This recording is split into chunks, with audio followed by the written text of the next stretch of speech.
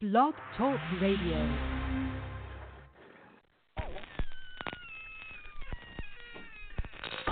Ladies and gentlemen, boys and ghouls, step right up. Behind this curtain lies a ghastly concoction of delight, horror, fantasy, and terror. Your every wish is our command. Your every whimsical desire brought to life. But I'm warning you, there's always a price. Welcome to the greatest show on earth!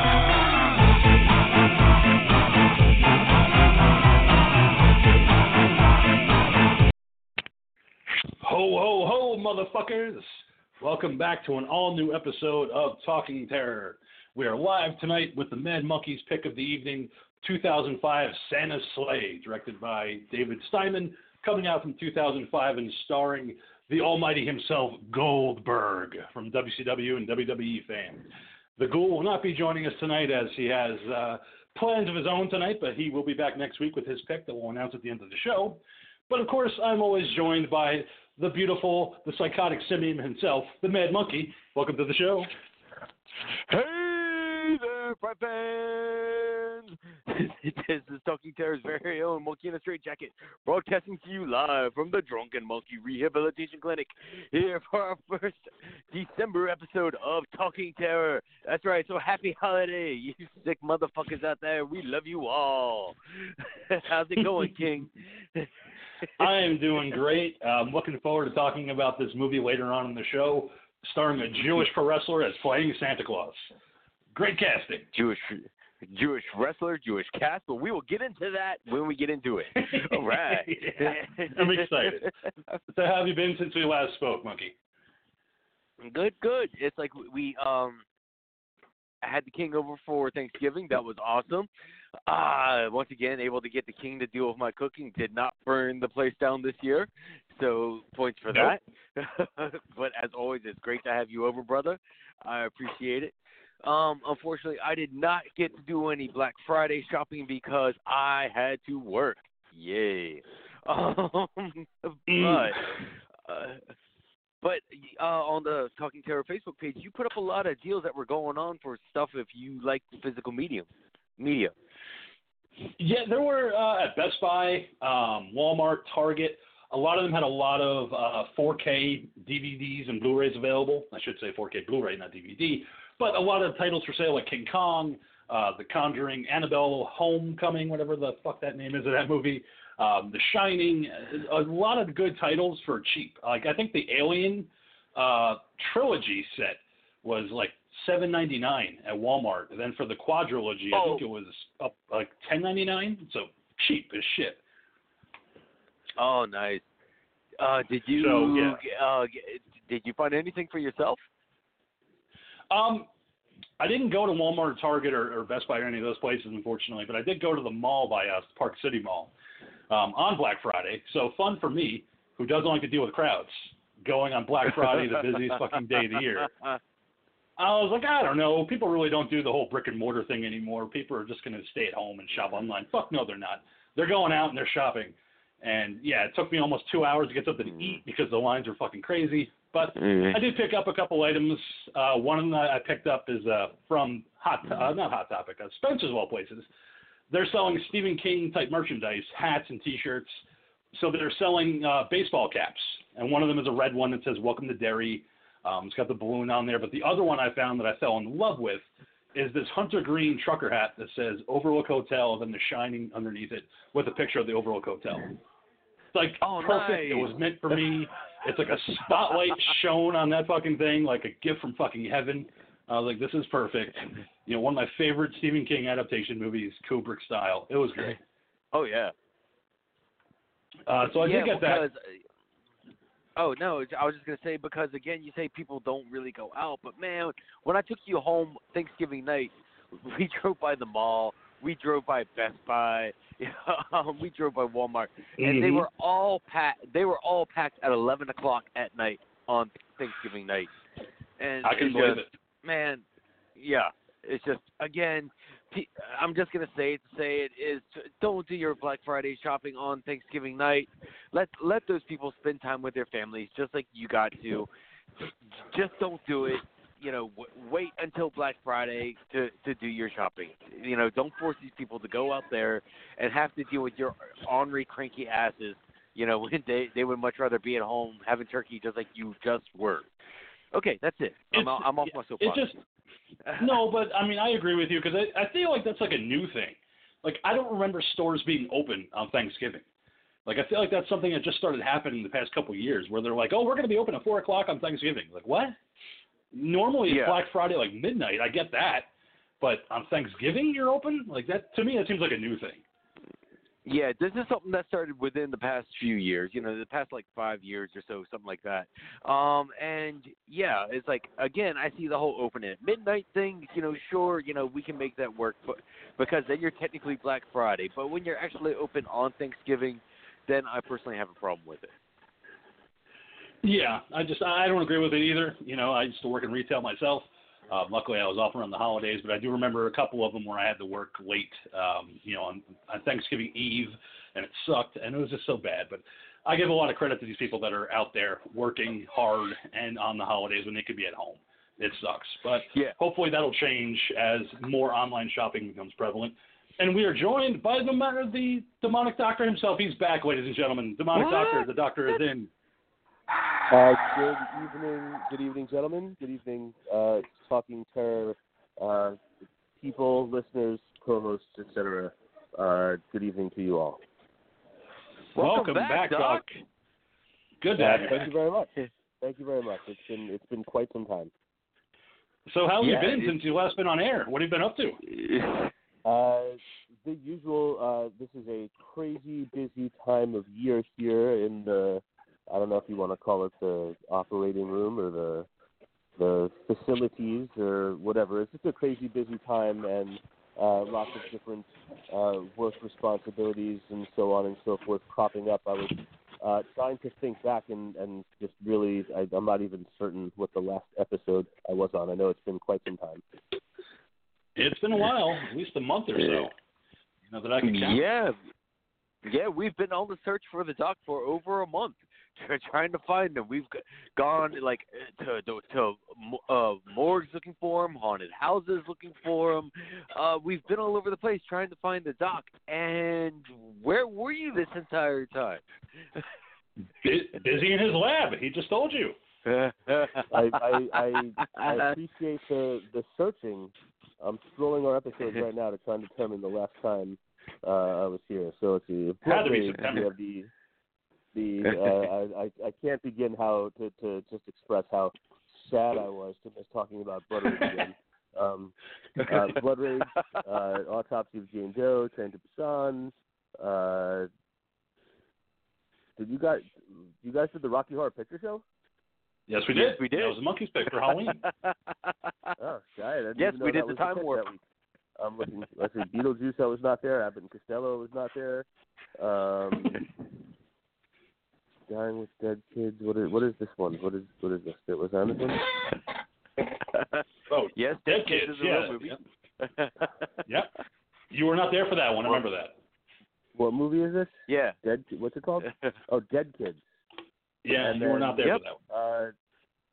Hocus Pocus. I was on for Hocus Pocus. Yes, you were. So that was the last one. All right. So yeah, Hocus Pocus was the last episode that I was on. A long time. A long time. Yes. So how'd the turkeys turn out for you out there in California for Thanksgiving? They turned out wonderful. I did two. I do the whole thing. I brine them for a day. I got the whole thing. I cooked them on the grill, upright on the grill. It was great. They come out so good. I'm a cooking person to begin with, but I like cooking a Thanksgiving turkey every year is one of my favorite cooking tasks of the year. So I was very happy with how everything came out, and it's a super fun day. And I was glad to see that on Instagram. The pictures. Did you do the open community thing like you sometimes do for your Thanksgiving meal? I'm sorry. Say this again. Did you do the open community thing like you guys used to do in Jersey for Thanksgiving? For Thanksgiving orphans and our like friends that have nowhere to go. Sort of. So friends of ours that lived down the street our friends. The husband is an ER. He's an ER doctor, and he had to be in the hospital on Thanksgiving because someone has to be there in the ER. And so his wife, they have more space than we have, so we did we co-hosted Thanksgiving at their house. With, her cooking some stuff, me cooking some stuff, and some of our friends came and some of their friends came, and it was like a collaborative Thanksgiving. It was really good. Oh, okay, cool. Sounds like a lot of fun. Sounds like a lot of fun. Yes. Did you gentlemen have lovely Thanksgivings? You guys were together, correct? That is correct. Every year, the monkey and Diva and I get together for Thanksgiving. Yep, that's our Very tradition. lovely. Is get together for Thanksgiving.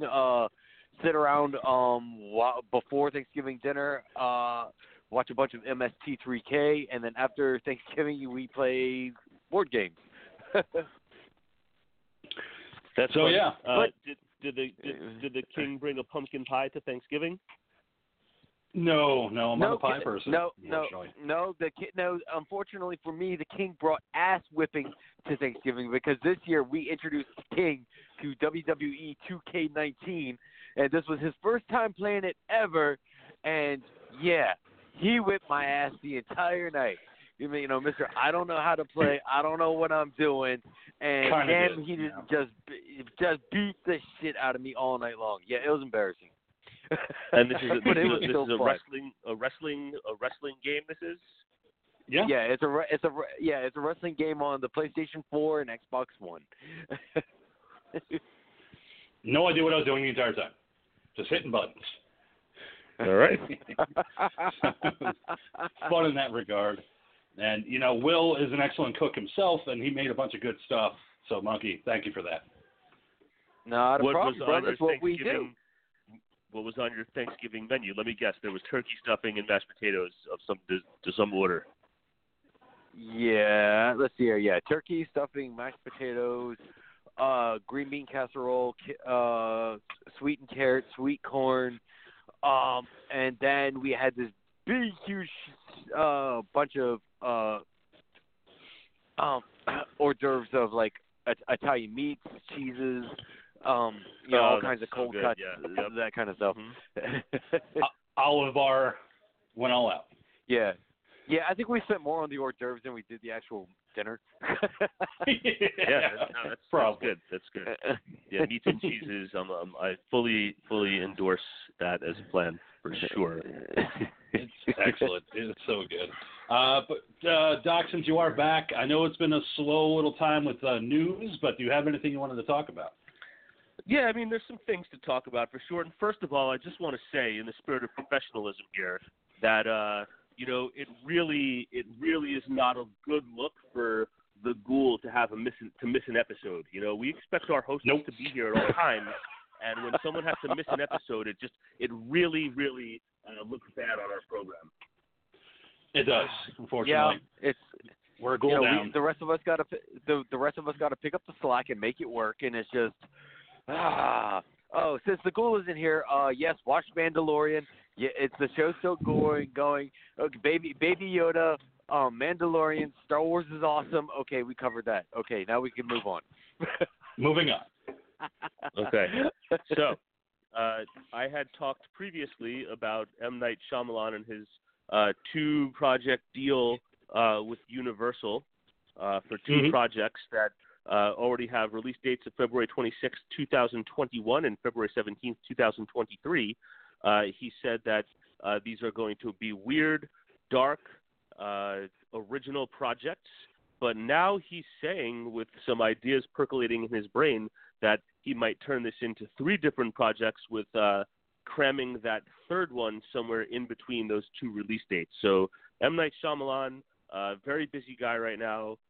He has this Apple TV show coming out, this exclusive Apple TV show called Servant. It's some kind of creepy. I don't know much about it. I don't do Apple TV, but he's directing a few episodes of that show. And then so He's been kind of on a positive streak with an up and down career that he's had. But we'll look forward to seeing what type of original material he is going to come forward with these projects that he's working on, both writing and directing them. So. And I did finally get around to seeing Glass, and I thought it was excellent. I was blown away by how good it was. Definitely appreciated what he did with those characters. Truthfully. Yeah, just so amazing. Like, I liked it better than Split in a lot of ways, just because it brought all those characters together in such a brilliant way. And James McAvoy deserves an Oscar for that. Oh, he was absolutely fantastic, and I'm glad you said that. I'm curious to hear you saying that you thought it was fantastic, because Glass was one of the movies that I was most looking forward to. This came out. That came out what, like this year, right? It's like January 2019 or something like that. Something like that. One of the films that I was most looking forward to this year, and I don't want to say, and I do need to revisit it. That is for certain, but because I don't want to yet just go ahead and say that I was let down or disappointed. But I was certainly extremely puzzled by the choices that he made in concluding this story, especially with this group, this secret group that knows these characters are out there and works to eliminate them, because to my knowledge, and I have not gone back and done any research or watched closely looking for anything, to me it was like this absolutely was a curveball that completely came out of left field, that with zero hints or clues or indications that there was something else nefarious going on in the story of these characters, especially as the film obviously appeared on the surface to be building up to this climactic showdown between David Dunn and the Horde, orchestrated by Mr. Glass. So just the ending left me a little puzzled and confused, and it is on my list to revisit it. At some point for sure. Once it hits like a regular rotation on TV and whatnot, I'm sure I'll watch it several times. But that was my feelings when Glass ended. I was kind of puzzled more than anything. Yeah, I definitely want to make it one of my picks for next year, for 2019, to cover Glass, because of just how I felt about it. But I agree with you. Sarah Paulson, that's her name, that played Dr. Staple. Again. Yeah. It's ambiguous. Like it's one of those things where you don't know if he's trying to set up another one. You don't know if this is just it for this story of everybody that's in this situation. But there's a lot of theories. But I just thought that it was just such a brilliant movie to be able to combine these universes and make it work. Where there's some flaws, but at the same time, I just had a great time watching it. Like I wasn't like, I'm bored, checking the runtime. Yeah. Yeah, the combination of universes I thought was absolutely brilliant, and I somehow, and if I have said this story on the show before, please, I'm sure I have, but please, if I have, you feel free to stop me. But I somehow had managed to make my way through quite some time after Split was released before I actually got around to seeing it, and I chose to watch it on an airplane, and I had no idea about the big reveal at the end. So I'm enjoying this movie, and then all of a sudden when it cuts to this coffee shop and it's panning and you're listening to the news reports and the language that they're saying, I'm starting to say, oh, that sounds familiar. And then, holy moly, there's Bruce Willis sitting there at the counter, and he says, oh, that's, Mr. Glass, And I was like, I got such like goosebumps and chills and like all like the hair on my arms and neck stood up, and my wife was sitting next to me, and she like got my attention, and she was like, what just happened to you? Like I had like a reaction that my wife felt sitting next to me, because that's how much I absolutely love Unbreakable. So that just blew my mind, and that being the main reason, of course, why I was so hyped up on seeing Glass. That feeling, that experience, that has happened to me twice on an airplane. Okay. With the chills, one of them and in the my bathroom? wife going, "What?" No, with my wife also going, what the hell is going on over there? When I sure watched it wasn't in the bathroom? first time, I'm positive it was not in the bathroom. I tried to avoid using the restroom on an airplane.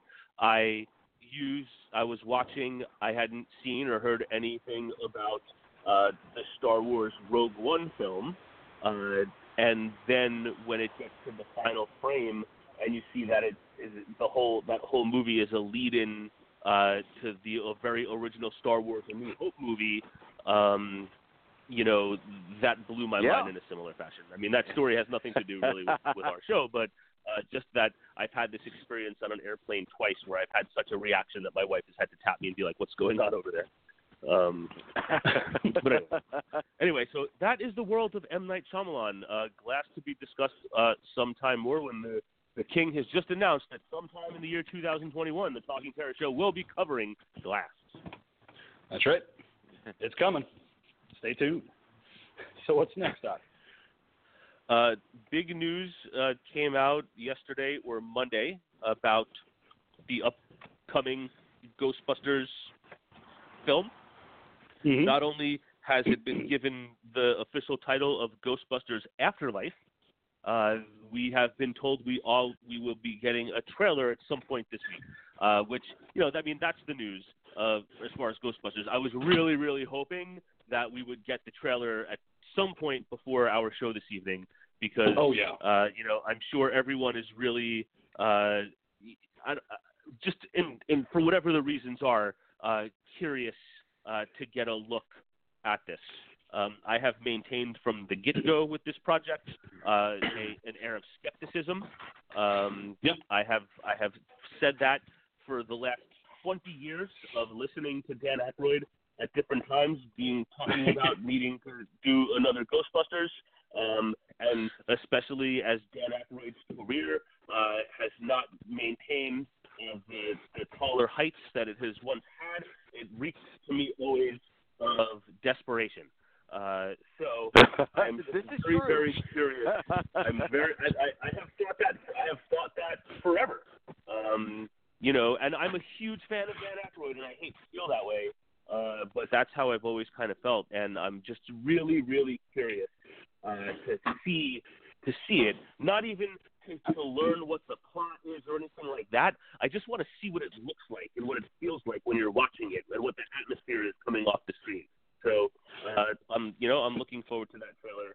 Hopefully it comes tomorrow, and if not, then Friday. And I'm sure that'd be great. Already to talk about it at length next week. Yeah, and I don't know about you, Monkey, but I wasn't crazy about the subtitle. Ghostbusters Afterlife. You don't need to have a tag. Yeah. Just Ghostbusters 3 is fine. I guess again they're trying to separate themselves from everything that's come out so far. But on the flip side, we did have the good news of, again, with the exception of Harold Ramis, we understand, they have pretty much the entire cast back together for this movie. Even if it's just for a little snippet, they have all of the original cast back together. They don't have Rick Moranis. No, they don't. I'm sorry. That's who I meant. Yeah, that's what I meant was except for him. It was, and we understand, he has his personal life that he has to take care of. But everyone else is on board, including Bill Murray. The one holdout, except for Rick Moranis. I'm looking forward to seeing what the trailer is going to be. I know the plot is just basically that it's kids moving to a town and strange things happen.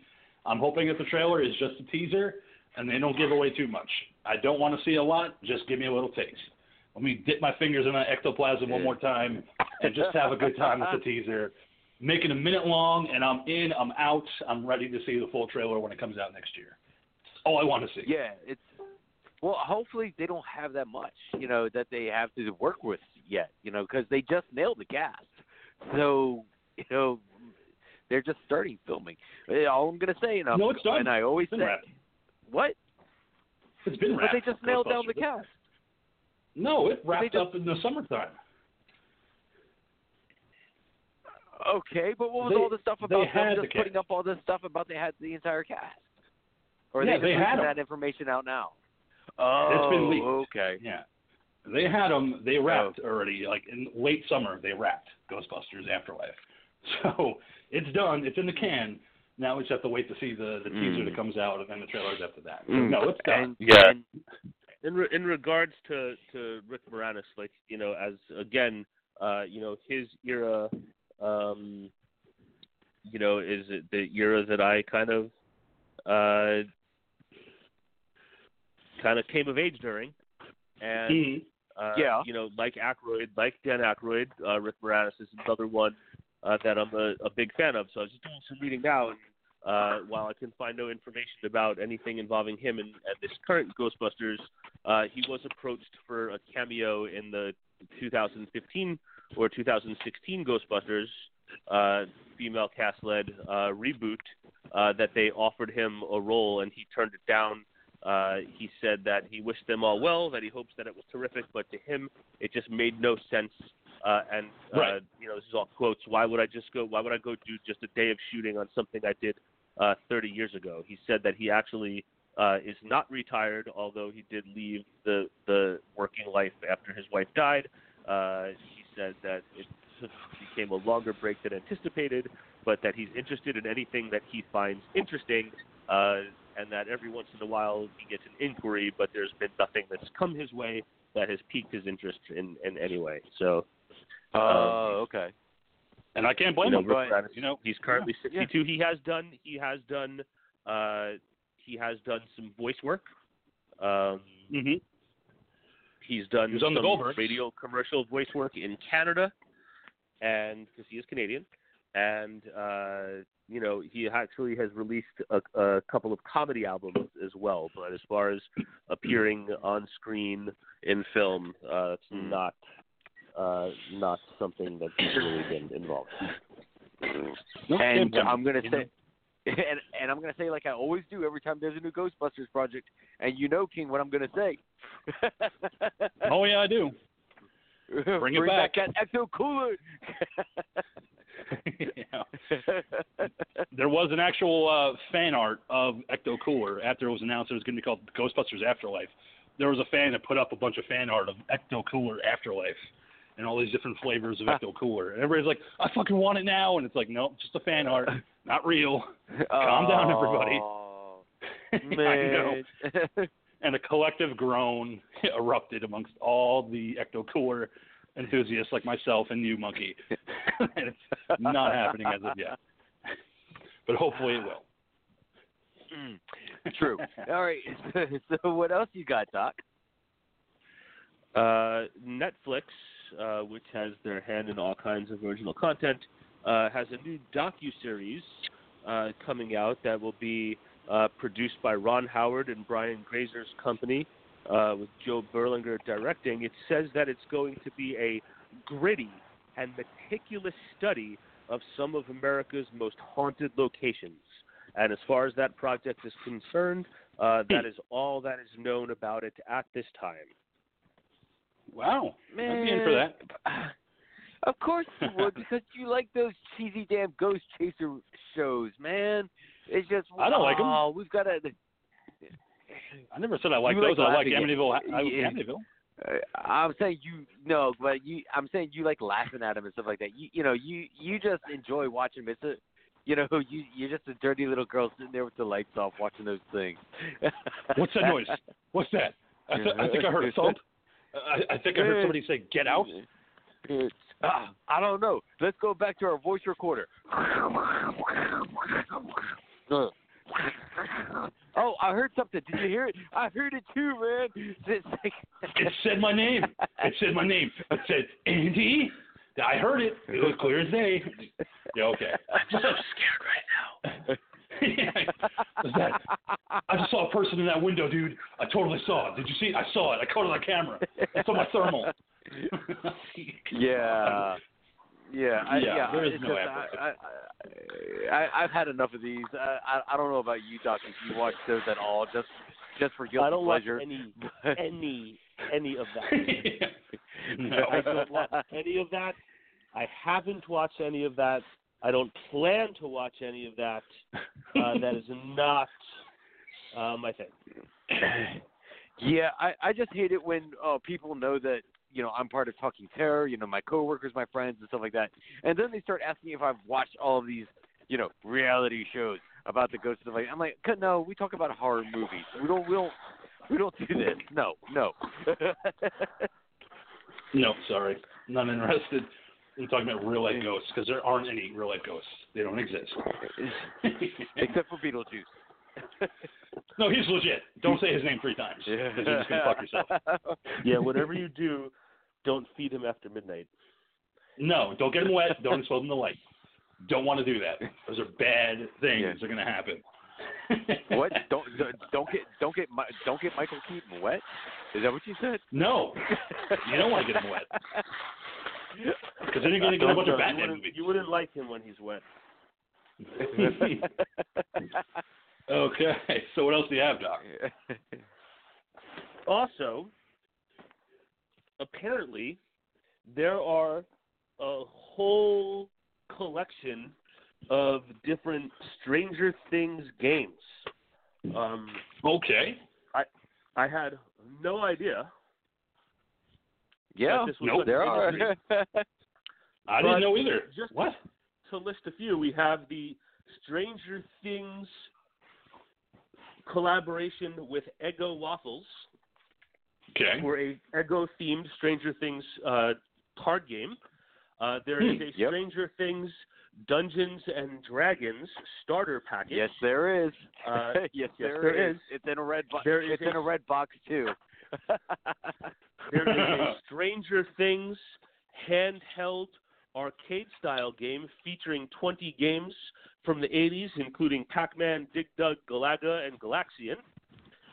There is a Stranger Things Monopoly game. There is a Stranger Things /80s Trivial Pursuit set. And there is a Stranger Things themed Ouija board. And a Ouija board, too. The fuck does that tie into the show? I don't know. Well, maybe the Ouija, maybe it's a really big Ouija board that you put on your wall and you have to use Christmas lights. Oh, there maybe you go. That's their so Ouija. Ties it in. I mean, strike while the iron's hot. I remember back when Stranger Things Season 3 came out, Baskin Robbins had that tie-in where they had a bunch of ice cream flavors for Ships Ahoy, the ice cream parlor that was on the show, so you can get all the different kind of ice cream flavors. And I was like, okay, this is going a little bit too far. Mm-hmm. We've reached official max of tie-in cereal, where now we have ice cream. Well, and the weird thing is we have all these tie-ins, but at the same time, we don't have that many decent figures. Again, NECA. No. We talked about it last. We talked about it last week, King, and this week as well. It's like NECA has some Stranger Things figures, but not as many as you think there would be for the fan base that's out there for it. There was one I found at FYE this past weekend of Hopper from Season 3 that I wanted to get, but I didn't want to pay the $40 I did. So I left it on the shelf. Wait, what was $40? It was a Hopper action figure from Season 3, Jim Hopper. It had him in his Hawaiian shirt. I know who Hopper is, but this Hopper doll cost $40. Yep, $40. Is it life size? Nope. Nope. It's a little it's a little figure. Does it give you a hand job? No. Nope, but it comes with a. Why does it cost? Is it like a little like the size of like a Star Wars figure? Like what size is it? A little bigger than that, like a standard action figure size. It's 7.5 inches tall. Is it? And it's $40? Oh yeah, they price gouging figures. NECA loves the price gouge. It doesn't. Yeah, Does it have like interchangeable outfits or weapons or movable parts or anything like that? It comes with a wine bottle and a gun. So that's all it comes with. Because usually the NECA figures come in a collector's box, and then they come with different parts that you can switch out, different hands doing different things. Same thing with the Friday the 13th figures they put out, the Nightmare on Elm Street figures. The Chucky figure that the King has, they all that's have a quality though. That's like Ultimate Edition. That's like quality though. The box that it came in and all the accessories. This Jim Hopper one, Yeah. it was in clamshell and it came with 2 items. Like, Oh, yeah. $40. Yeah, I know all of this stuff exists. I know that it's all out there. I just didn't know that shit was that expensive. I'm kind of baffled about that. And I know that there is an entire industry of grown-ups that buy, trade, sell, barter all of this shit. That it's not just like kids that are buying it and playing with it. I know it's a whole it's a whole industry, but yeah, I'm just really surprised to hear the price tag on that, especially for something that's like new and current. That's why I've turned a lot of them away. Like the Jason Voorhees NECAs and the Michael Myers NECAs, I always turn them away because they're $40. I'm like, I'm not paying that much for this.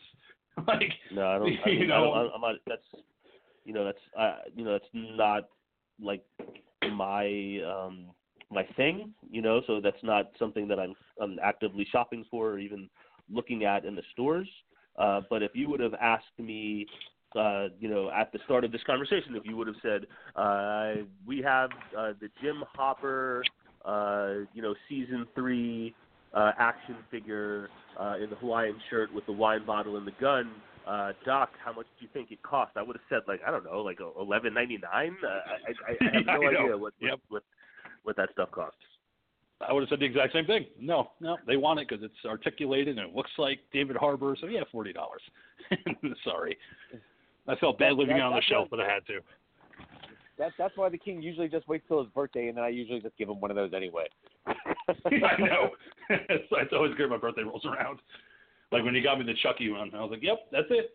It's $40, and you got it for me." But it stands proudly on my shelf with all my other figures, so it looks good. It's ridiculous what they want for these things. The king does love his horror figure, so if you ever want to send fan mail, by all means, send the king any horror action figures that you may come across, and they will gladly be added to his collection. Yeah, gladly, as long as they don't get stolen. That's a big thing. Because my mailbox is not that safe.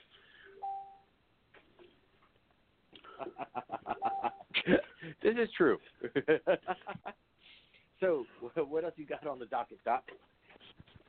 Yet another, believe it or not, hold on to your seats. Oh, man. Yet another Stephen King property is going to become a feature film. I know this is hard to believe right now, but no it's way. happening. It's happening. Which one now? What? From a Buick 8. From a Buick 8 is going to see the light of day. Okay. This is going to star and be produced by Thomas Jane and a producer named Courtney Lauren Penn. They are forming a production company called Renegade Entertainment to adapt this project. And this will be the 4th Stephen King adaptation that Thomas Jane have been in, because he's been in 1922, The Mist, and was it Dreamcatcher, I think, and yep. So that's that with From a Buick 8. What I did not know is that at one time, and I'm sure I would imagine that the King knows this, that at one time this was possibly going to be a George Romero project, but that never came to pass. Another one of the many George Romero projects that Stephen King wanted him to do, and it just never came to be. Pet Sematary, Salem's Lot, From a Buick 8. There's a ton of projects that George Romero wanted to do for Stephen King and never had the chance to do it, including From a Buick 8. That was supposed to be made back in 2002, right around the time that the book came out. Just never happened. Stars never aligned. But that's a good book. I don't know if you've ever read it, Doc, but From a Buick 8 is a good one. It's a good entry for Stephen King. Yeah, that's one that came out in the time period where I wasn't reading Stephen King. I got back on the Stephen King train I don't remember which one it was that like kind of pulled me back in, and whatever. It might have been Under the Dome. I'm not certain, but I read a whole bunch of ones he had put out, and I meant to like kind of start working my way back and reading the small collection of ones that I haven't read. So I'm sure I'll read it at some point. It's on my list. My never-ending list. To read it a lot. It was one of the ones that people don't remember that well, but I remember reading it thinking that it was like a kind of a great companion to Christine, but it had this other dimension aspect to it. It's a great read. It's not as long as some of his other books, but it's worth checking out, especially when the movie comes out, just to kind of compare and contrast the two, as I always like to do when any Stephen King project comes out. Yeah, speaking of Stephen King and his projects, I've hold steadfast, as one who is not a fan of remakes and reboots, but Christine is one that I would love to see somebody tackle. Only if they tackle it from a point of sticking more true to the novel. That would be the only way I would be interested to see what someone can come up with. That will be. But I won't be holding my breath. It's my favorite King book, so I won't be holding my breath. Is it? Yeah, on that one anytime soon. But we'll see what happens. So what about Christine that sets it apart from the other books that makes you love it as much as you do? I don't even know how to explain it. It might be, I have a copy of it. I have my little bookshelf behind my desk in my classroom where I have some of my personal selections that are not, that are off limits to the students to just help themselves to. They need to know that there's something back there that they're interested in. They need to be able to talk about why they might want to read it, for what reason. I mean, I have my other classroom library where they can help themselves to whatever, but I have some of my Stephen King old paperbacks and some different stuff back there. But I've been looking at it and been wanting to read it again because it's been several years. I don't know. I don't know if it was the nerd to Demon Story. Like the car stuff in it was cool to me. I would really have to kind of read it again, but that was the one that stuck with me the most. Maybe it might have been because I saw the movie first and really liked the movie, even though now I can look at it and see how flawed it is, even though I like it. But then I think when I did go back and read the book, I was just kind of blown away by the differences and by what a powerful story it was on the page compared to just watching this movie about a killer car, And it worked out really well. I think that Keith Gordon played a great role as Arnie. But, yeah, like you said, the book is so much better with his transformation into the person that owned Christine before he did. Like almost being possessed by the spirit in the car. Not just Christine, but the actual spirit. They never explored that in the movie. No, the movie was very much like, they go back and find out that, people had died in the car, that they wouldn't get rid of it, and all of this. But as far as that stuff is concerned, the movie was just kind of, very, very on the surface. It was where the book was like tremendously deep, and the character development was outstanding in that one. It was.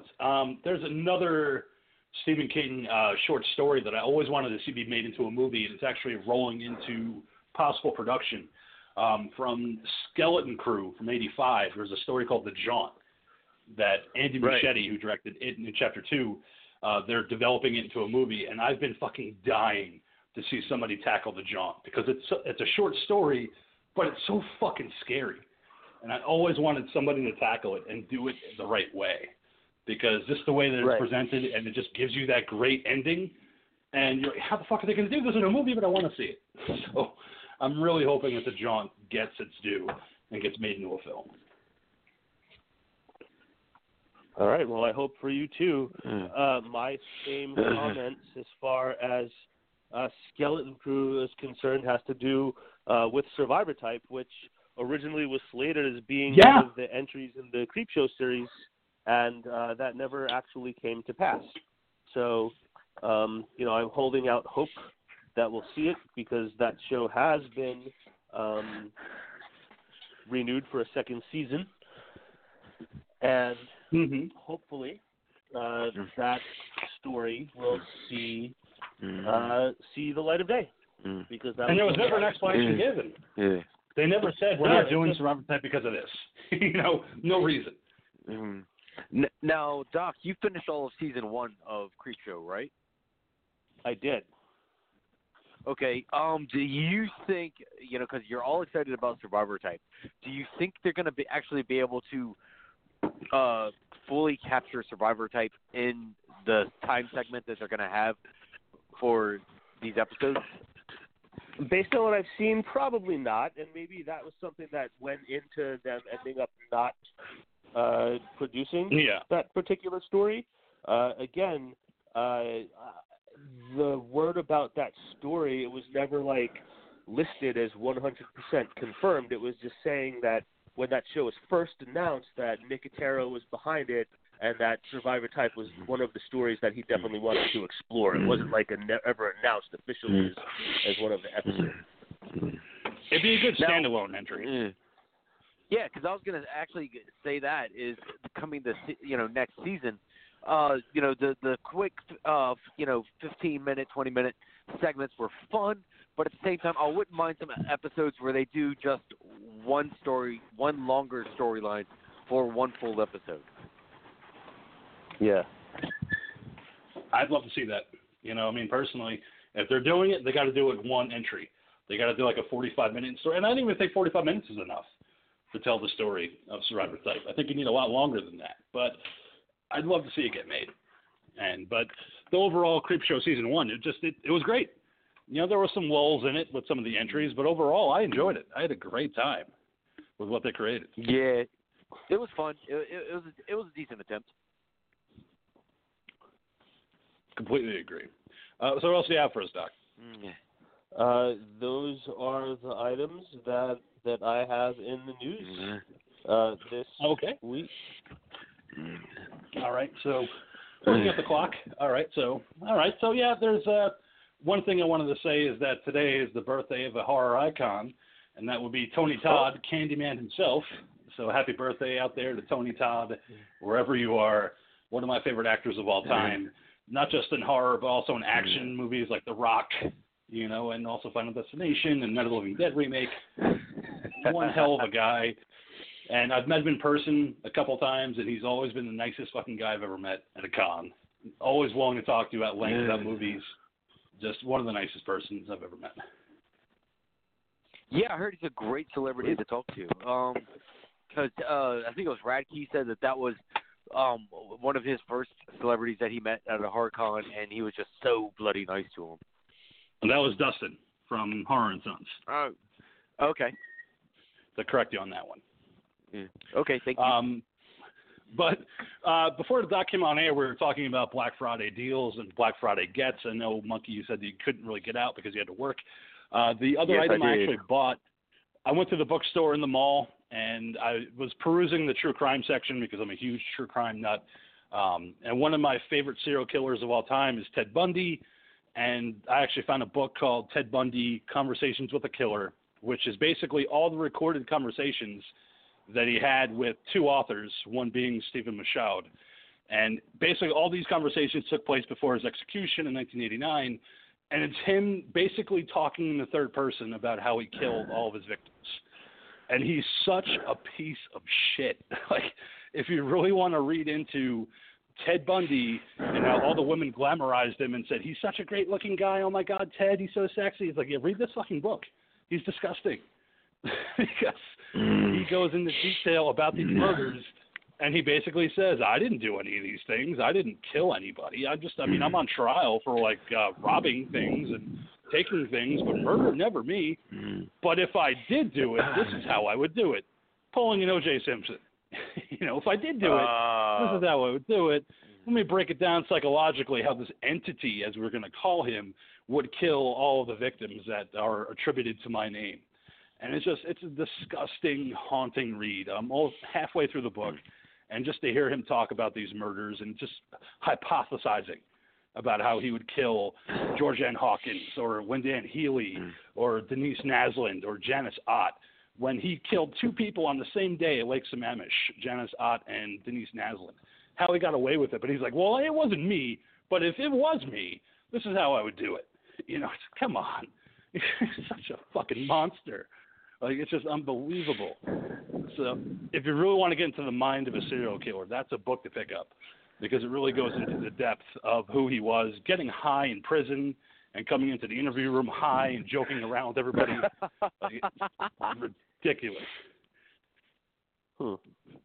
But I never knew, like I said, Ted Bundy's always been that fucking, you know, Moby Dick to me. You know, that just great white whale of a killer. I just can never understand him, you know, how all these women could find him so sexy and irresistible when he was a fucking sadistic monster, you know, that would kill you just as fast as he would look at you. That sounds interesting as hell, man, that you were able to find something like that.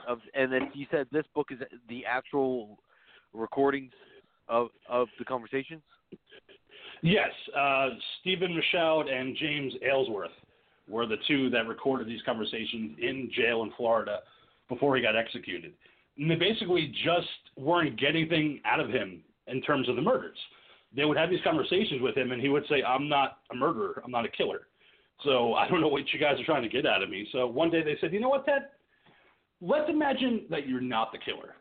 What would the killer do if he was going to do this? And he was like, ooh, sexy. No, let me think.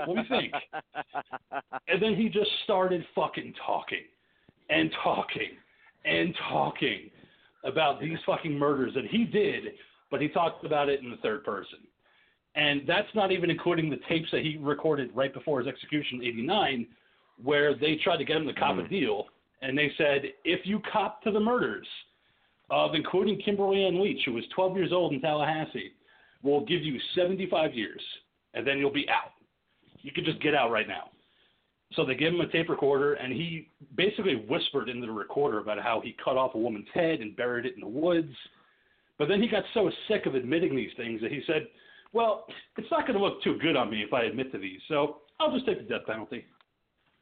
Because he wanted people to believe that he wasn't a killer. He wanted to have this illusion that he was on trial and wrongfully convicted of these murders, even though he did all of them. But he would not be willing to take that plea. So he just said, I'm done. I'm not going to record any of these things anymore. Just send me to the chair. And burn, Bundy, burn. January 12th, 1989, 7:03 a.m. Wow. So, yeah, it's a great book for true crime fans, you know, to read and to kind of get into the mind of who he was and how much of an asshole he was. There's nothing majestic about him. That Bundy movie that came out with Zac Efron earlier this year completely glamorized him and made him look like a fucking rock star. You off. It really did. It was disgusting. Yeah, because you said this movie did everything it said it wasn't going to do. Mm-hmm. It made it look like he was innocent. It made you want to root for him. Okay. When he escapes from jail, you don't want to play the box tops sending a letter, because that's not the right song to play when he's escaping prison for murders. He's not a fun guy. He's not a guy that you want to have a beer with and go, oh, Ted, you're innocent, man. Sorry. He's just, a horrible person. Yeah. But if you did want to go out and go ahead, Doc. What were you going to say? I was going to say this book that you said you found on Black Friday, was this a book that you were aware of, that you knew of, that you were looking for, or was this like a random find? It was a random find. I was looking in the true crime section, and I was perusing the books. They had a couple of new ones about Manson that I was looking at. Then all of a sudden I saw this cover of Ted in prison, and it said Ted Bundy, Conversations with a Serial Killer, and the authors that wrote it. And I said, I have so many Ted Bundy books, but I don't have this one. I was like, so I got to get this one. Even if I've read all of it before, I want to hear what he has to say for himself in print, right, to see what's different. Because I have all these different books. I have the Ann Rule book, The Stranger Beside Me, where she talked about how she worked with him in Seattle at the Suicide Hotline Center. He was a suicide hotline operator at one point, if you could believe that. What? Oh, yeah. He worked for a long time as a suicide operator, basically telling people that your life is worth it. Don't kill yourself. That was when he was in Seattle. And I'll be over in 3 hours. Oh, yeah, don't worry about it. But it's another one called The Bundy Murders I have. There's another one I have called The Bundy Tapes, which is all about his confessions. So, yeah, I have a ton of Bundy books. And this one I didn't have, and I was like, I have to add it to my collection. Right alongside my 15 Manson books that I have for some reason. Like, I'm collecting. And I have one about Ed Gein somewhere, I'm sure. But killers that you that are out there that you would want to have a beer with, didn't you start the Harley Quinn series that is on DC? I did. It's on the DC streaming service. It's an animated series. They're going to drop new episodes every Friday. So I decided to check out the first episode just to see what it was going to be, because I knew this was going to be tackling Harley Quinn in the New 52. It was going to be her with her blue and pink hair. They started it out really well with her being subservient to the Joker, kind of believing that he loved her no matter what. Like, he's clearly saying, fuck you, Harley, I don't give a shit. And she's like, but he loves me, though. So it was like a great episode of showing toxic relationships and how they aren't for you. You have Poison Ivy trying to convince her the entire time, but holy shit, the violence. You have heads getting ripped off, heads getting melted, people being gutted. You have a neurotic Jim Gordon who's drinking coffee like it's going out of style and constantly flashing on the bat signal just so he can talk to Batman for a little while because he's lonely. And the amount of fucks that are dropped in this first episode, I was like, this is not a kid show at all. Because within the first 3 seconds, she's like, hey, motherfuckers, eat my motherfucking ass. And I was like, oh, my God, we are off to the races with Harley Quinn. It's a fun animated series. You know, it's an adult animated series, I should say. But if you love Harley Quinn like I do and just want to see something different, it's such a great show. Every Friday on the DC streaming network, you could find that show. And did they get anyone for the voice work, or are we talking about just random actors?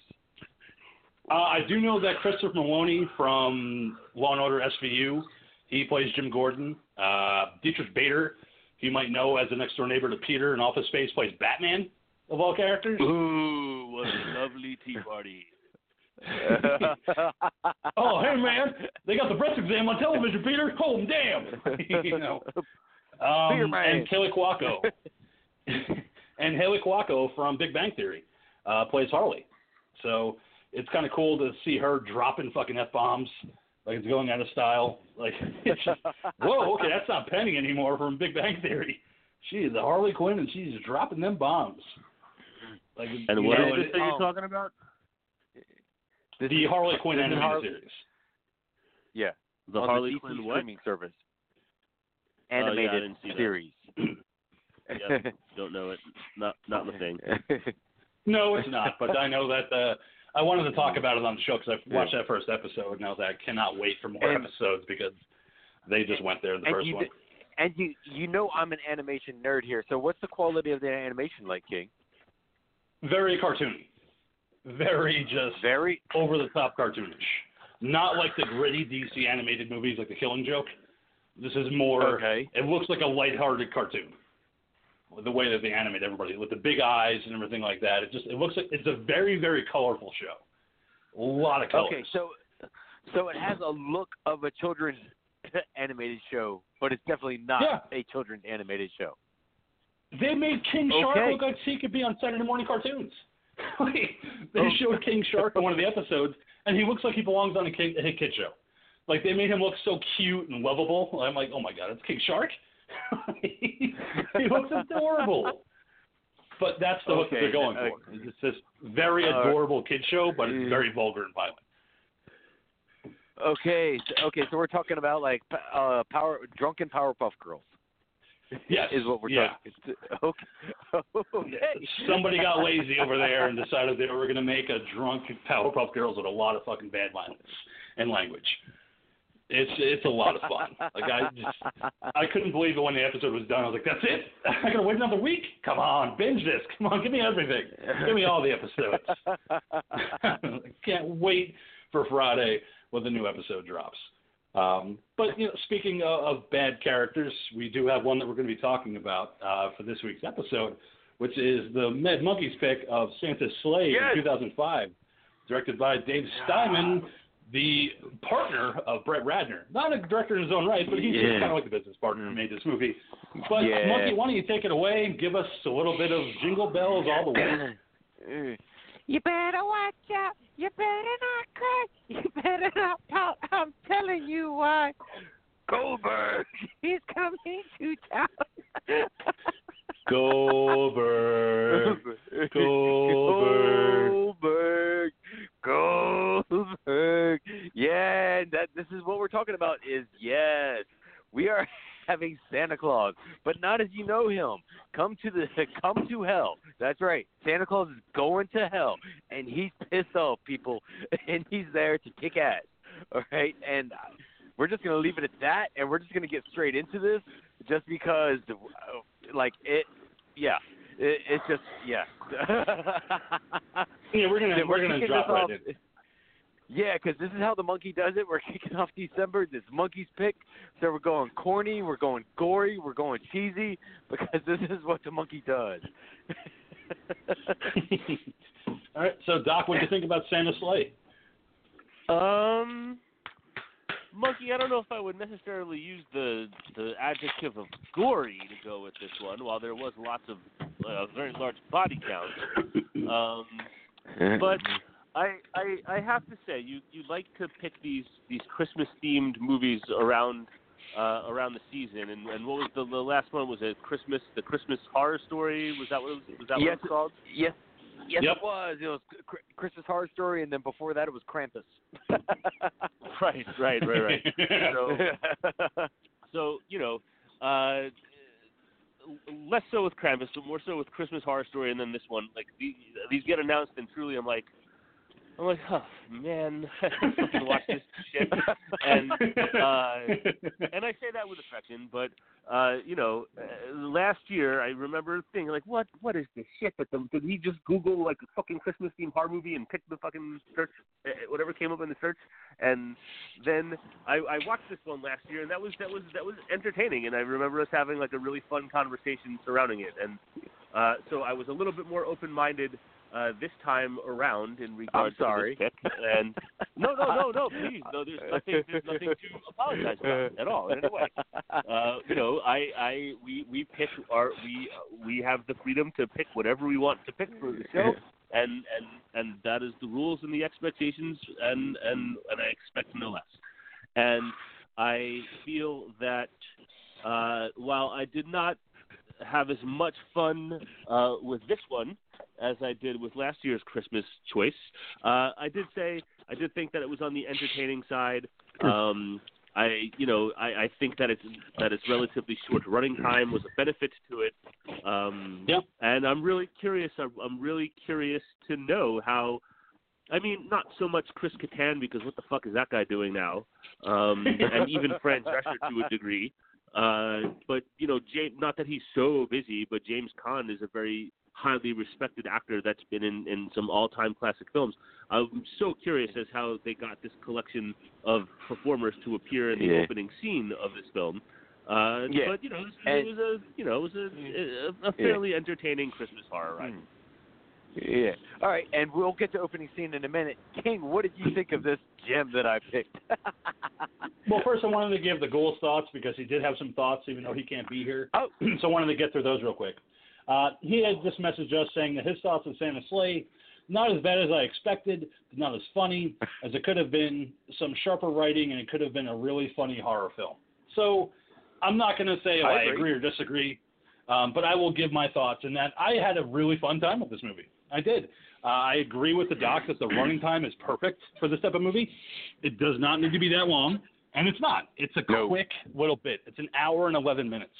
I tracked the running time. Not even including credits, it's an hour and 11 minutes. So it's not like it's going to take you all day to get through this movie. And I love the fact that Bill Goldberg is Jewish, and he's playing Santa Claus. And he's just not dropping one-liners like you would expect him to do. Like, he drops a couple, but not so many where you're like, I'm kind of over this movie. There were some questionable things that I don't like using the R word, and I felt like, okay, 2005. Like, we're over that word. I'm not a big fan of using that word in vernacular. What is the R word? Retard. I don't like using that okay. word. I'm not a big fan of it. Especially in the field that I'm in, not a good word. So I was like, it's all right. It's a passing one. The Jewish cues were kind of fun, but at the same time, like, all right, a little bit forced at some points. But otherwise, it's a quick, fun little movie, including some Rankin Bass animation that I wasn't expecting to see. Yeah, throw in the animation. So, Monkey, why don't you take us into that opening shot of this movie where there's some pretty big players around this Christmas table? Now, if you don't want to watch the entire movie, be honest, you can just watch this opening sequence, Agreed. and you'll be fine. And you'll be fine with it, because I personally think this opening sequence was probably made as a pitch, and that's why they had so many stars in there. Is this was done solely alone as a pitch, and that's what it was. But I loved it because we have this, rich white family that's gathered around the table, and they're thanking themselves for, saying grace around the table, thinking that they're white, thinking that they're rich, thinking that they aren't Samoan, and they're a bunch of assholes to each other. You got Chris Kattan that's flirting with Fran Drescher under the table. Oh, it's just seeing Fran Drescher play a role that I've never seen her play before, so I was thrown off by this. And quick aside, Monkey. Quick aside. Yeah. They are all listed as family members in the credits, except for James Caan, who's uncredited. He didn't take a credit for this movie, but they are all Masons. So they are all related, but yet for some reason Chris Kattan is finger blasting his mom underneath the Christmas table because they are not all unrelated. No, they're all the Mason family. Fran Drescher is his mother-in-law. So, but why would he be a Mason then? Like, wouldn't his wife take his last name? Well, maybe they're all rich and they didn't. What? Maybe he took her name. But anyway, Anyway, okay. Either way, yes, weird things going on. And then as things start to get weird, and James Caan goes over the table to go after Chris Kattan, that's when we have Santa Claus roll in. Goldberg himself. Yeah. The Titan of WCW rolling in. And yeah, I just loved it, just kicking in the fireplace, throwing his hat across the room like James Bond, landing perfectly on the coat rack, kicks the fucking dog straight across the fucking room. Fucking loved it. And then just insanity ensued. King, feel free to pick up as well what you enjoyed here. It was great because you have Rebecca Gayheart, who I love, in this scene, with Fran Drescher. You have James Caan, who, like the doc had said, amazing actor in his own right, but he was an elf, so I could give him an X on that one because I don't like that movie. But yeah, I mean, because this doc, was this a blind movie? You've never seen this before? I've never seen this before, never even heard of it before. So, going into this opening sequence where you're like, what the fuck are all these famous actors doing in this scene? I know all these people. Well, this is a pitch movie. When I saw the title, I did a quick look of what it was and saw some of the names that were in it. So I knew they were going to be there in some capacity. I didn't realize they were all going to be in the same scene and all be murdered in the opening couple of minutes of the movie. Mm-hmm. Yeah, Rebecca Gayheart. I've been good. Nope, you're not. You're dead. James Caan getting his hand stabbed. Fran Drescher getting her hair set on fire. There's so much going on in this opening scene. Like the monkey had said, if this is the only part of the movie you watch, you're fine. Just shut it off. You don't need to watch the rest of the movie. This is it. It's a quick vignette. It's a quick short with Goldberg as Santa Claus killing a bunch of famous people. Yes, Virginia, there is a Santa Claus. Oh my God! Stop it. We know, Fran. We know you're dying. Sorry. But yeah, after that movie, you're like, okay, so that's the movie. Great. Okay, cool pick. Monkey, 5-minute movie. Great. Can't wait to talk about it. No, we're going on because there's another movie it plays with Nicholas Yulson. Great name for a character. Playing a youth that works at the Heavenly Scent, SCENT Deli. Played by a great character actor in his own right, the guy that plays Mr. Green. I love him. He's a great character actor. He's been in a ton of movies, including True Romance. Yes, and I also really loved him. And I really, really enjoyed him in Warehouse 13 when that was on Sci-Fi. That was a great show. He was great in that. But yeah, great character actor, and it was just again. One more person where I was like, hey, I know that guy. All right, we didn't run out of celebrities. This is awesome. Saul Rubinek, I should say is his name. Saul Rubinek, the actor. But yeah, I love him in True Romance. Death Wish 5, the last Charles Bronson movie. So good. And the same in this movie, playing a guy that owns a deli named Heaven Sent, even though he's clearly Jewish, because he's got the menorah and he's got all these other things around. He's running the deli. Don't forget about. I'm sorry, I had zoned for a second. You did reference him as being in True Romance, correct? Yeah, he was. Yeah, okay.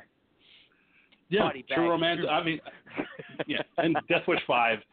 Those are the two movies I know him from. Death Wish 5, and also Warehouse 13. I did see a couple episodes. But yeah, you got this introduction to the Heaven Sent Deli where you have Mrs. Talbot trying to give her order to Nicholas Yulson, and I loved her too. Like, great. Yeah, you don't need to talk about that shit real fast. All right, you got to slow it down with the chewing of the gum. And she's like, "Oh, thank you, Mr. Green. No, thank you, and go fuck yourself." Yeah. She just, because we. Oh, go ahead, Doc. Sorry. No, go ahead. Finish your thought. Nope. Go after you. Doc, because I think we're gonna say the same thing. Between the opening song and then that old lady in the bank, I was reminded very much in the deli. I was reminded very much of Gremlins. Yes, absolutely. It's the same, different singer, but it's the same song that opens up Gremlins. And that woman had the same, granted much more profane, but the same look, the same attitude in the store, the same kind of interaction with the kid. I very much was thinking of Gremlins as I was watching all of that sequence. Yeah. And even when she walked out, she told Mac, "You're a fucking whore." What? Okay, you have a good night. Can't wait to see what happens to you. It's Merry Christmas. And you get the say Merry Christmas. Yeah, I know. And I love don't want to hear that Happy Holidays bullshit. And I love that specifically because I've come across so many people that wear red hats that give me that kind of attitude of when I tell them Happy Holidays. I'm just saying Happy Holidays because this time of the year there are so many different holidays going on for so many different people, so many different religions that, hey, I just want to wish you a merry time of the year. No, fuck you. It's a Merry Christmas. Say it. And it's like, no, fuck you then. I know. Well, fuck your holidays then. I don't care anymore. You have the introduction of Goldberg as Santa Claus on his sleigh that's like a Viking ship with the hell deer at the helm. And move, bitch, get out the way. I was like, so he's listening to Ludacris. I loved it. I loved it though that they were bringing this, Nordic tradition back into it though. And I felt really comfortable here just because of all the Thor comic books that I read, throughout my years and stuff like that. And I was like, hey, look at this, they're bringing it back. And I love the hat, like the hat design, because it's kind of like a crown almost, even though it's got a dog toy on the back. I don't know if you noticed a little puff on the back. That was actually just a spray-painted dog toy. It's supposed to be a mace, I guess, but it's just really a dog toy. But it's him arriving in Hell Township. Hell Township is where we are. Great place for this evil Santa Claus to come in and just start killing everybody in a quick succession. Just, I'm evil now. I can do this. Hell yeah. Tired of being Santa. Fuck this shit. and there's a reason for that, which we'll get to in a little bit, But yeah, so so Santa Claus, we see Santa Claus riding down the street, and he just sits there and pushes the old lady and her old hoopty right off the road and just keeps on going, and like you said, goes into hell where church services are going on. And we have Dave fucking Thomas, dude. Dave Thomas of SCTV and Strange Brew fame playing the minister. I loved it. One of my favorite movies from the 80s is Strange Brew, and to see him in this movie, I was like, I fucking love Dave Thomas. No, make sure there's no quarters in there. I need all singles. Give me all your singles. Yeah, we don't want the kind that clinks. We want the kind that folds, Yeah. All your singles in the bucket, please. But he's awfully emphatic about those singles, and we can't possibly figure out why until after the service is done. Yeah. But one of the things I did want to talk about as well is that you have Nicholas Yolson, who was with his grandfather, played by Robert fucking Culp from I Spy from the 60s. That's where I know him from. Yeah. And it was great to see him in this one. But you also have Mac coming over after she hears him say, I never got any good Christmas gifts when I was a kid. I always wrote to Santa, and I just got an Easy Bake Oven. That's all I got. When I wanted a fucking Castle Grayskull or Transformer, I was like, okay, cool. Then she gives him the present, and he's like, did you give me a fucking handgun? Like, no, you fucking jag off. It's the cheesiest fucking looking Transformer. It's supposed to be fucking, Megatron, and it's not. It's this weird Dollar Tree toy that she found that he's like, oh, cool. That's a girl that you want to keep forever. She went out on Christmas Eve night and got you a fucking gift. She went and got you a Transformer. But then later, it makes perfect sense why she'll give him one that looks like a handgun. When we get into her family.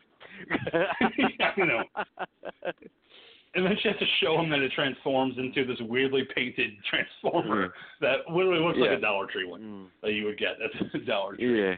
I like that scene. But take us into Gold Diggers, because so good. Oh, yeah. Gold Diggers, where it's just, the preacher shows up and goes up to the door. Doorman just goes, hey, preacher, what's going on? And lets them right in. Because apparently the preacher's a regular there. Everybody, no one in his parish knows anything about this. And he goes in, and he's just getting all kinds of attention with the money from the collection plate now, and just passing it around to all the ladies all over the place. Because it's a slow night, because it's Christmas Eve. But, hey, that's good for him. They're still he open. gets more attention. There's a couple people in there.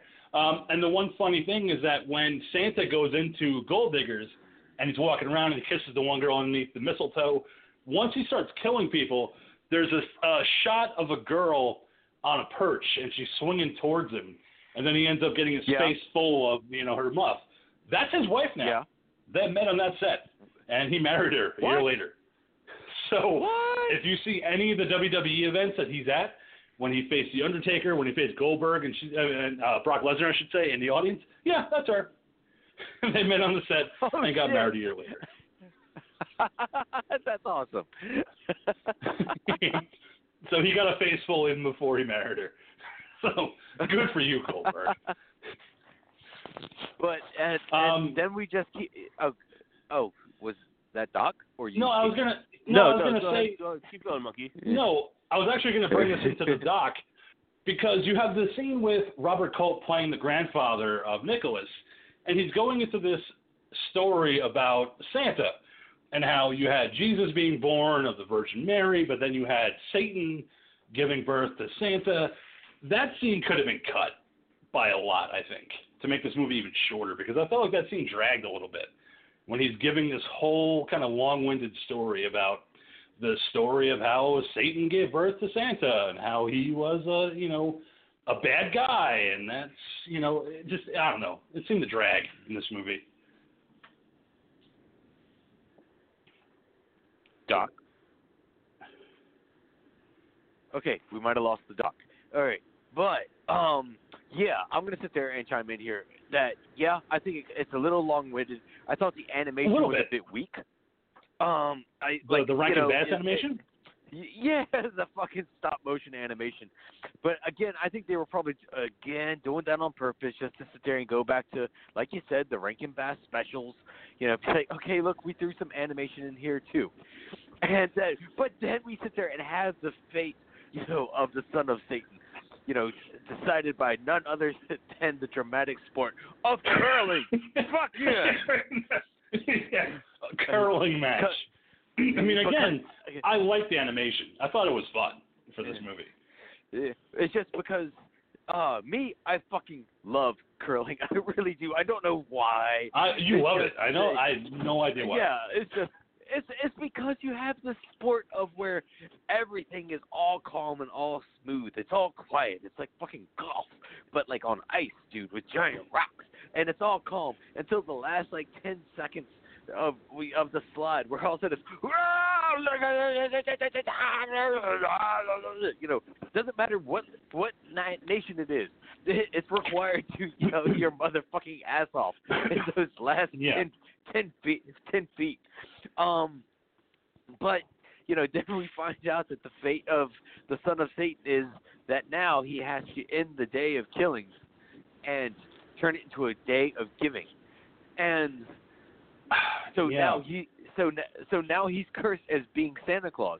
And this, when tied in with the opening credits, I just at the same time make the opening credits really, really fun, because you see the passage of time of Santa Claus over the years, you know, being forced to give, and he looks disgruntled and mad as fuck in every picture. Yeah, that's the one thing I wanted to talk about real quick. I love that about this movie. The fact that Santa is the offspring of Satan. He's like the Antichrist. And he has the age of slaying, where it's him just fucking killing people. Like, he doesn't give a shit. He's got his minions. He loves to kill. He loves to murder. And then you have this angel coming down and disguising himself as an old man and challenging him to the curling match. And when he loses it, he's sentenced to giving the people and be good until 1005 A.D., which is 2005 in our time. It's kind of a great angle for, you know, a satanic character like Santa to hate fucking what he has to do. But because he lost, that's what he has to do. Like, he has to give, and he has to be thankful for people, and be happy, and he's not. So when he finally gets his chance to be bad again, he's like, fuck yeah, hell yeah, it's time. Woo! You know, we're going to kill the motherfuckers.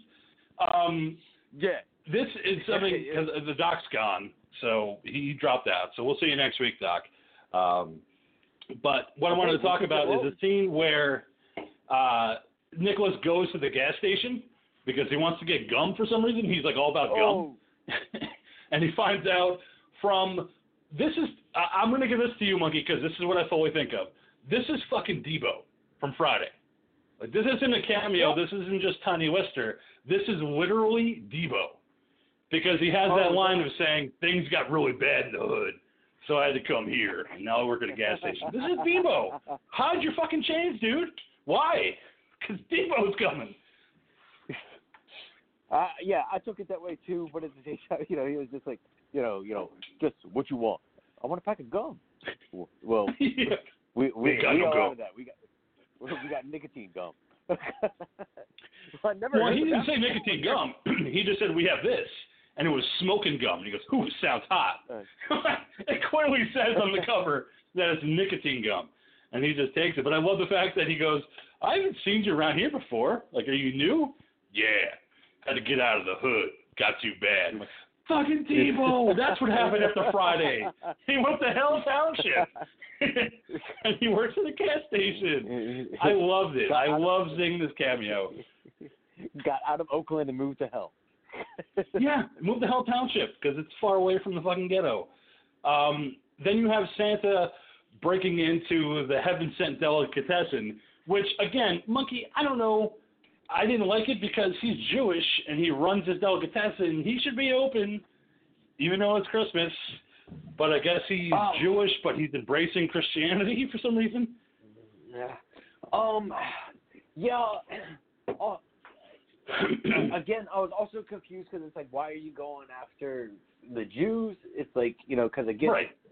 A Christian holiday, it's not a Jewish holiday, but I guess at the same time, it's the day of slaying, so it doesn't matter whether you're Christian or not, it's, so I guess they're just doing that to include everybody, but yeah, but who knows? Maybe Hanukkah fell at the same time as Christmas that year. It was a weird one. I mean, it was great to see him die with a menorah getting shoved into his throat. Yeah. Like, okay, again, we're going that way. Yeah. Yeah. Again, this is one of those reasons why I had so much fun with this movie is because this movie makes no apologies. No, movie, none. When you don't think that movie's going to go there, this movie goes there. It does, and even when he leaves the delicatessen, he runs into all the Hasidic Jews and he hisses at them. Whoa, okay, we're definitely going there now. Even though he did have the Chinese buffet right behind him, he could have had some good eats. Yeah, and they were open, but he didn't mess with them. No, just the Jewish folk. And after he kills Mr. Green, that's when Nicholas finds out on the police scanner that Debo has. I'm calling him Debo because it is. that there's been a murder at that delicatessen. He just fucking wanders in. Like he's like, oh hey, oh man, he's dead. It's crazy. And then police show up and they're like, oh hey. But I also love how he heard it on the police scanner across town. He got on his electric scooter and beat the police there. I know. How did this happen? But he does. And he sees Mr. Green hanging by the menorah on the back wall. And then you have the police coming in and going, well, this isn't kosher. They are not apologizing. I mean, these are like Halloween 5 level cops. In this movie, they are clowns in police uniforms. Because they round up Nick for questioning, but then they also decide the Hasidic Jews are out there checking out the window. They lock them up too. No, and they go lock up the Amish people too, and we'll question them as well. Yeah, they book them too. For what happened. And then I love when you get to the police station and they're making a map of all the murders and it looks like a Christmas tree. And they're like, well, let's put this one right on top so it looks like the star, right? That's like a Christmas tree. Like, what? These are Halloween 5 cops. But then the fact that the chief of police is Chief Cock, like, oh, that's going to be a line in this movie now. Because it's cock like the cock, but it's, oh, what's cock? What, you think he sucks it? Detective Cock sucks. They were just, that was the only thing that kind of made me go, oh man, they're jamming it in. And of course he gets killed by having a taser to the dick. Yeah, because they let Nick go because he's trying to warn them that Santa's out there. Santa's killing people. He's like, get out of here. You're just like your crazy grandfather. And just as he leaves, Santa Claus shows up. And kicks out of fucking nowhere. Yeah. And makes short work of all the fucking police. Because real quick, all dead. And this is what I loved about that scene is because he kicks in the door. You didn't hear anything beforehand or anything. Tases the police chief in the cock. Because that's how the cock gets it, is in the cock. But then he walks out of the door, and everyone in the police department is just slain all over the place with one of the cops pinned to the board where they had all the murder scenes. Yeah. And then it leads to, you have Nick and Mary meets up with him at the police station and they get away. And then they go back to Grandpa's house where they have to figure out how the fuck are they going to destroy Santa. Like, we have to figure out a way to kill him and get him out of the way. Let's get on some fucking snow skis, dude. Let's just get out of here. Like, we're going to be fine. Well, no, but first they take shelter. Because first Santa Claus shows up. all right, starts banging on the door because there's carolers outside. Oh, he makes short work of them. The one woman that he lifted over his head and just slammed her fucking head down, on the railing. I'm like, all right. He's just making short work of his carolers. But again, like the safety of the house meant nothing to Santa because he just kicked it in. Like that door meant nothing to him. But Grandpa did have a plan because he did have a bunker in the basement. This huge bunker that he built with escape hatches. Yeah. But he made short work of it. Like he just kicked the fucking door in. Like Yeah. Like okay, that worked out really well. Yeah, it sold him for a solid 10 seconds. Yeah. But and yeah, then I love like it when said, they get on the snowmobiles and they're ready to make their escape, and you have Grandpa like trying to get Santa's attention. Going, come on, man, you want me? Come on, come get some. I've been waiting for this. And he's like, okay, I'm gonna get you. And then you have the hell deer coming in from behind. Looks like Grandpa got run over by a reindeer. Oh, Santa. It was the one-liner that worked. I liked it. It did. Because you have this whole thing of Nicholas with the clock that he got from Mr. Green going, Christmas is going to be over in like 20 minutes. So we just got to fucking wait it out. After Christmas is over, he's going to be powerless. So let's go to the fucking high school. And we'll lure him in there. And I love it when he tries to break the window of the high school and he can't do it. So he's trying to grab everything to smash it, and she just hits the fucking helmet. Get me in the window, Nick. Come on. We're going to be together, so you got to grab some tit. Get me to the window. Yeah, she's like, do I got to make all the moves in this relationship? Yeah, I know. Come on, dude. I want you to do it. But I want to rewind for a second because that's when we quickly get introduced to Mac's family as they're driving by on the snowmobiles, and they drive through a bunch of hunters that are out there skeet shooting, and that turns out to be Mac's family, who are a bunch of NRA nuts, and they're just out there on Christmas Day now, just shooting it up. Including the Indian guy that's got the voice box. I only got one young left and still smoking. I'll be okay. And they go through them, and then they go through town, and then Santa Claus has come flying down through the sky, like for some reason big smoke exhaust coming out the back of his sleigh, like the Wicked Witch of the West, and he's zeroing in on the town square where the pastor is there, leading everyone for singing, and then Santa Claus comes down into the town. Yeah, and then he takes him in his sleigh. Fire. Yeah. I love how he takes Pastor Timmons and puts him into his sleigh before he goes to the high school. Then he has to do the Goldberg thing of stripping off the fucking jacket. I'm Jack, motherfucker. That's the one thing that I kept laughing about because they keep calling him fat. Now, oh, you're a fat motherfucker. No, he's not. No, he's not. He's built as shit. He's like a fucking shit house on steroids. Yeah. I mean, this guy is not fat. Yeah, but at the same time, I just enjoyed that thing of just Goldberg taking off his shit, showing off the guns, just so you know that he still got him. He still fucking got him.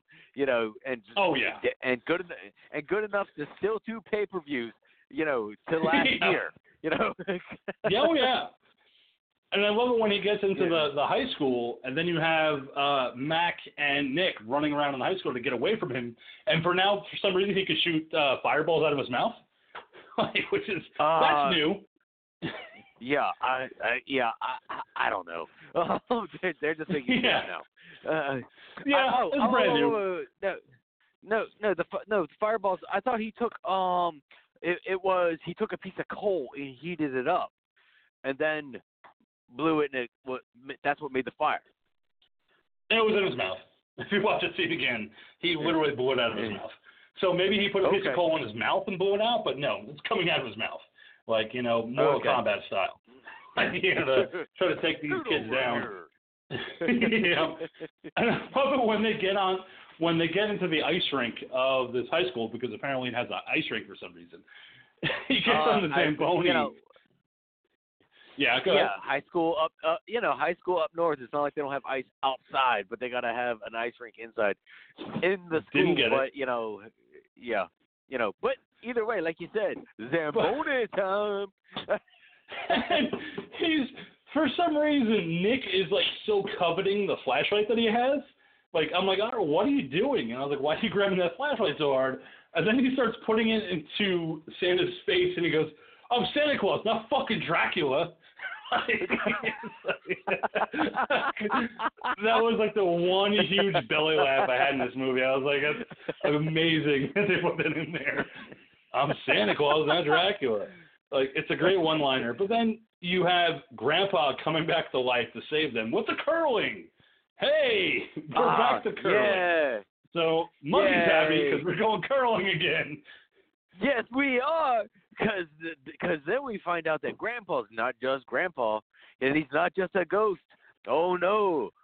Grandpa is the angel who came down and challenged Satan's son to that fateful day of curling. Yes, sir. And he wants a rematch.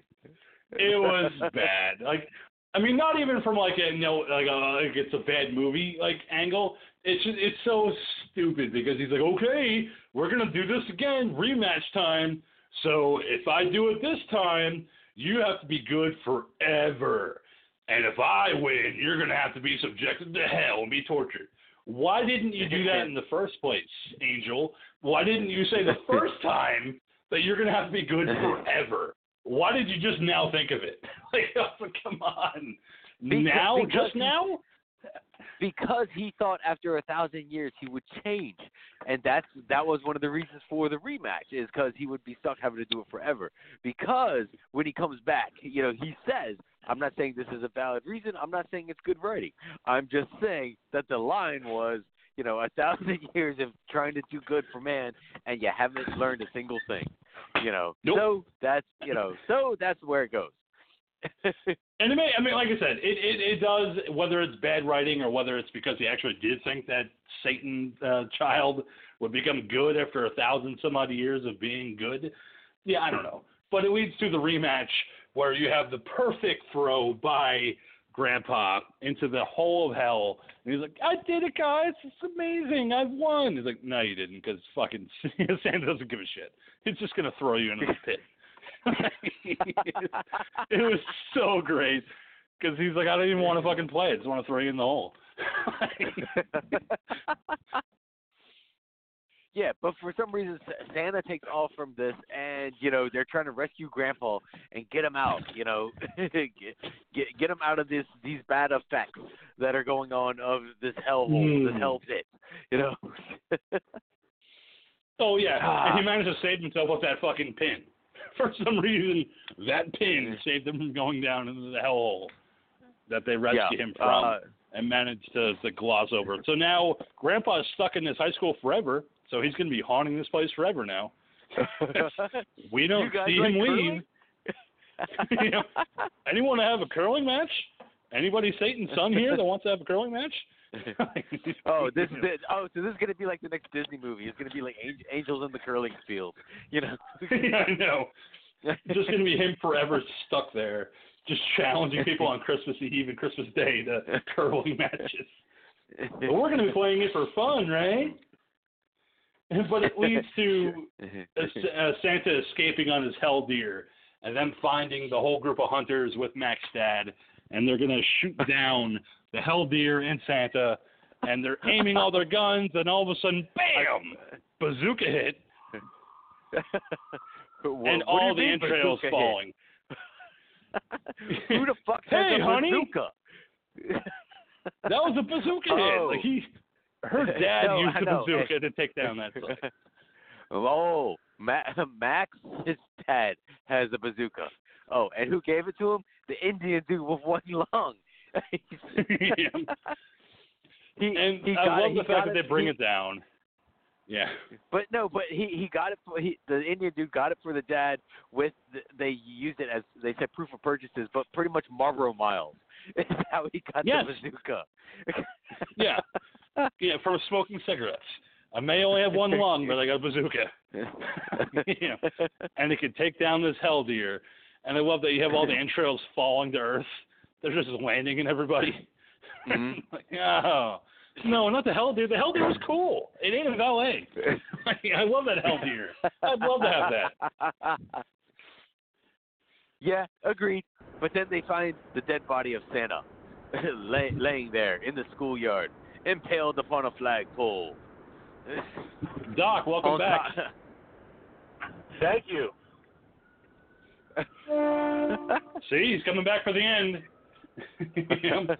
And he brought a tractor trailer with him.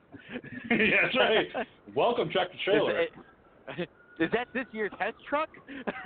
It's better than ever. Oh shit! It's the cops. We gotta go. Oh wait. Where's Devo? Oh no wait.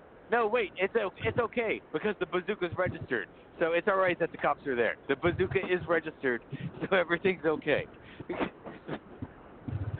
All right, so Doc, what do you think about the finale of this movie? I mean, they had to end this movie somehow. So why not have a bazooka and a massive explosion and Santa impaled on the fucking flagpole? Like, why not? At first, when the kid has the rifle and she's like, "Come on, do it! You can shoot! You can do it! You can do it!" and he lines it up and he takes this shot. At first, I was like, "Where the fuck did that bullet come from that rifle?" And then obviously, there's the fucking bazooka, fucking Bazooka Joe back there, behind everybody. Hey, honey, I got him. It's fine. Oh my God, it was Pastor Timmons the entire time? Whoa! He was a killer. He killed everybody. That's the story. But no, you have to have the airport sequence of Goldberg wearing Goldberg attire to the airport. That fucking snow hat is a fucking WCW Goldberg snow hat. And he's like, yeah, trying to get out of here. Going to Alaska. Going to Winnipeg, North Pole, going there. The movie, and the ending is just so abrupt for me. Like, it's just so, abrupt. It just ends. Like, that's just it. Like, Santa's fine. Now he's going to Alaska. Yeah. Santa's dead, and, then that's it. The movie can end now. I don't think we needed much more of this. No. I don't think it was such a terrible thing. Well, but then we have to have an end credit sequence. Because it's Goldberg, we have to have an end credit sequence of Santa Claus reading over his naughty list, and he looks straight into the camera and just does his "Who's next?" Yeah, that was one for the fans. But the whole thing with him going to the airport. Or something? Yeah, that was his catchphrase. Who's next? So that's for the wrestling fans out there. Not in my sphere, not something I know about. Oh no, it was totally there for that. I know we're getting to the end of this movie here, but because I had to drop out, as I said, I did want to say though how pleased I was to see the late great Robert Culp playing the grandfather. He did a great job. He had a very, very, very extensive career, both in television and film, leading up to his death about 10 years ago. But he had played one of my most favorite characters, or maybe not one of my most favorite characters, but one of my most favorite movies from the 1980s. He perfectly played like a smarmy, like flip-flopping politician. He played the mayor of New York City in Turk 182, which is one of my favorite movies from the 1980s. Wow! Kim Control. Yeah, he was Mayor Tyler. Zimmerman flew and Tyler knew. He was Mayor Tyler in that film. So I don't know the last time I saw Robert open something, so I did feel some happiness to see him there. He died only a few years after this film. 2010. Yeah, he was found on the side of the road. He went for a jog and he died on the side of the road. Yeah, he had a massive heart attack or something. Yeah, but like I told the monkey, I remember from I Spy, that show from the 60s. He was in the Shaft TV series from the early 70s. After they made all the movies and we want to make a TV series out of this. Like, he was just a character actor. He had a ton of fucking roles. He just picked and chose what he wanted to do. And this is a great one for him to go out on, with Santa Slay, playing this character as an angel stuck in a high school forever. But yeah, I think that pretty much wraps up Santa's Slay. Now next week is now the next week's pick is the ghouls. Is that correct? That is correct. The ghoul who was not here because he took a day off, which we don't do on this show ever, but he decided to take a day off. It's frowned upon. It's very unprofessional. It's horrible. It's horrible, and we will reprimand him next week on the show for doing this. But he decided to do a fan pick of all things, which is something that we kicked off with T.A. Radke. But he decided to pick a fan pick from Instagram. So, Jennifer on Instagram, your pick is next week of Resident Evil from 2002. So we're going to be talking about Resident Evil. We're really having fun now. I like that movie, but we'll get into that next week. What a great Christmas pick!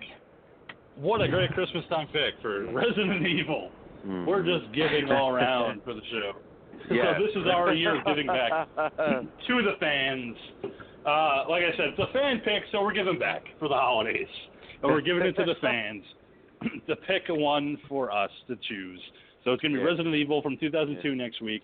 Once again, if you're on Facebook, check us out at Talking Terror. Check us out at Talking Terror at Facebook. Instagram, we're there. Check us out. iTunes. We're plenty there. iTunes, if you're on there, give us a like, give us a review, tell us what we're doing right, tell us what we're doing wrong, give us some picks. We'd love to hear from you because we are there. We are socially able to be on Facebook and on Instagram. The Doc and the Ghoul run Instagram pretty well. I take care of the Talking Terror page. Monkey takes care of all the pages that we belong to. He's always on there, always posting something with all the pages that we belong to on Facebook. So we are very socially aware. And we love the fact that we have fans that are active and telling us what they want to pick. Actually, I had a fan recently, Casey, on Facebook, share our page and get people to listen because she loves our show, apparently, for some reason. She thinks we're fucking hilarious. So thank you, Casey, for that. Who thinks that we're awesome? A girl that I'm actually friends with on Facebook discovered our page randomly and said, "Oh my God, you're the guy from Talking Terror. I fucking love you guys. You're hilarious." So I shared your page, and I hope all my friends listen too. So Casey, thank you so much. We hope that you keep laughing with us and discovering these we're movies. We're a bunch of fucking aristocrats around here. Jesus fucking Christ. We are fucking original, and we're funny, and we're uncensored, and we're here every week for you guys. So thank you so much. All right. Now, Demonic Doctor, thank you so much. My pleasure. It is my plan to be with us again next week. My schedule for the next couple of weeks should be pretty clear, so here we go. All right, let's do it. All right, Monkey, why don't you go ahead and send yourself off? All right. Well, before that, let's see here. It is the Christmas season, and we are sponsored, aren't we, King? So that means we got to do a quick thing about it's the Christmas season. If you want to sit there and get your stocking stuffed or stuff someone else's stocking or, do whatever you want to do there with your Santa hat, your weird thing. And it pretty much, if you want to get laid at Christmas, you got to remember to sit there and get your significant other some jewelry. And what better thing to do than give them some original jewelry? So go to our sponsor, Bonfire Beach Designs, all one word, Facebook, all one word, Etsy. Go there, check out her original creations. If you go there, you also might be. Yep, that one. If you contact her early enough, you may be able to get some original pieces done if you're willing to pay the money. But either way, go there, get some shit, buy some jewelry, get laid. You know why? Because when you buy stuff and get laid, that means the ghoul gets laid. And when the ghoul gets laid, he's happy, and that means we're happy because we get to deal with a happy ghoul instead of an angry ghoul. And that's it for our plug this week. Dun-dun-dun. When do I get laid? When do I get laid is the question. Come on, everybody. Let's try to GoFundMe. Get the king laid. Maybe you ought to start, well, maybe you need to go to Bonfire P Designs and buy somebody some jewelry, and maybe you'll get laid, King. Do I have to go to the Make-A-Wish Foundation? I don't even know where I have to go for that.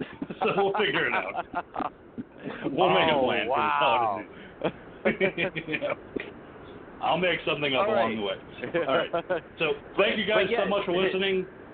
We'll see you back here next week for Resident Evil, the fan pick of the week, Instagram, Jennifer. That's all I have to say. So hail Satan, hail yourselves, hail Odorous. We'll see you here next week. Good night, everybody. With Lucky Land Slots, you can get lucky just about anywhere. Dearly beloved, we are gathered here today to... Has anyone seen the bride and groom? Sorry, we're here. We were getting lucky in the limo and we lost track of time. No, Lucky Land Casino, with cash prizes that add up quicker than a guest registry. In that case, I pronounce you lucky. Play for free at LuckyLandSlots.com. Daily bonuses are waiting. No purchase necessary. Void where prohibited by law. 18+. Terms and conditions apply. See website for details.